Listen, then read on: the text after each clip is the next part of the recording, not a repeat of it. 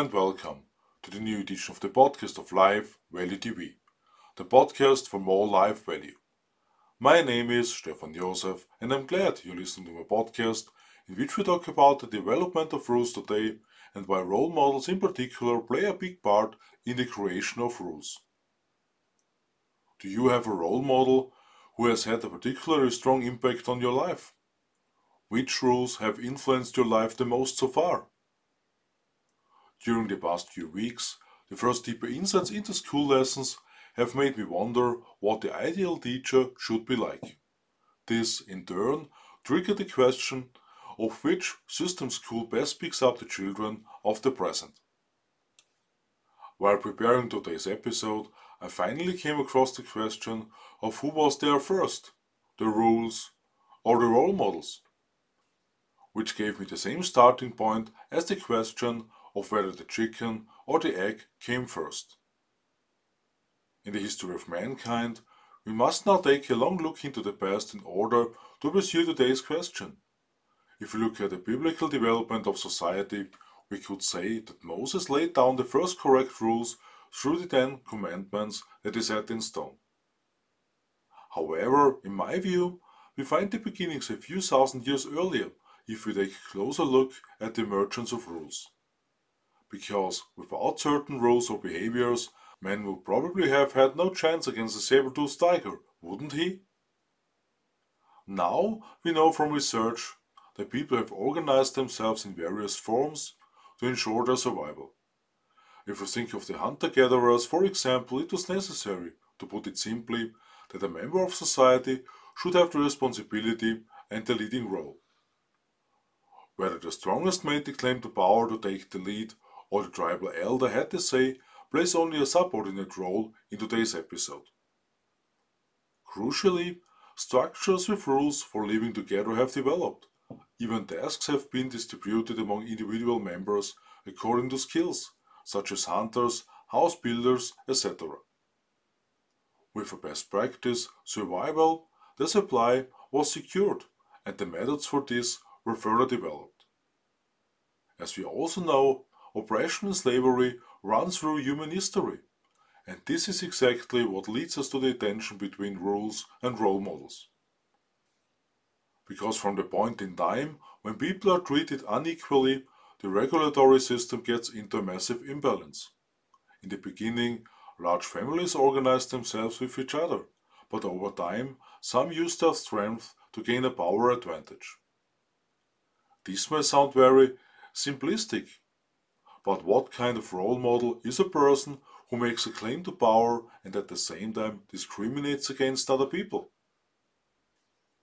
Disadvantaged, of course, is put mildly when you think of the concrete symbol of slavery in Egypt, imperial and royal palaces, dictatorships, or apartheid.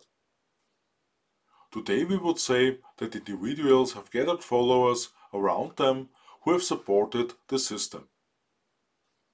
But is today's democracy the great asset for society? Are the people who are elected really role models, or are many of them simply giving a false impression? From my point of view, not all decision makers should be lumped together. But, as I mentioned 3 weeks ago, many decisions are based on power and greed.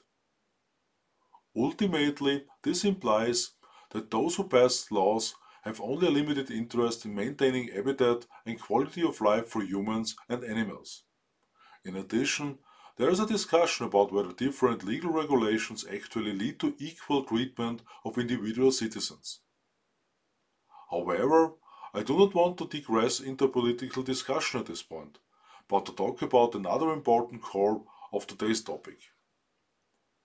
What character traits do role models have?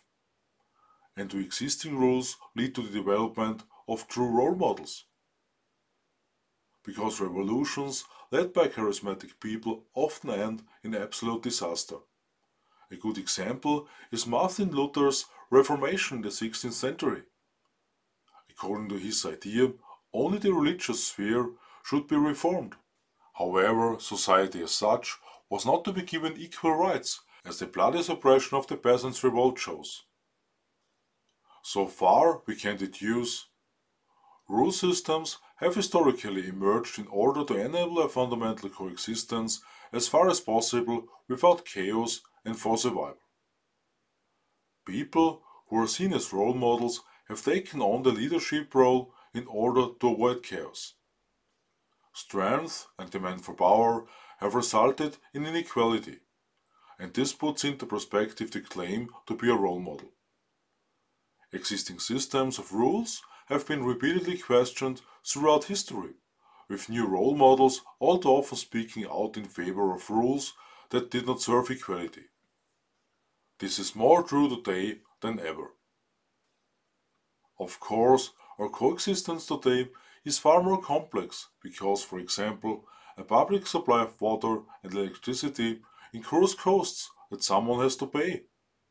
A roof over your head and food are also not free.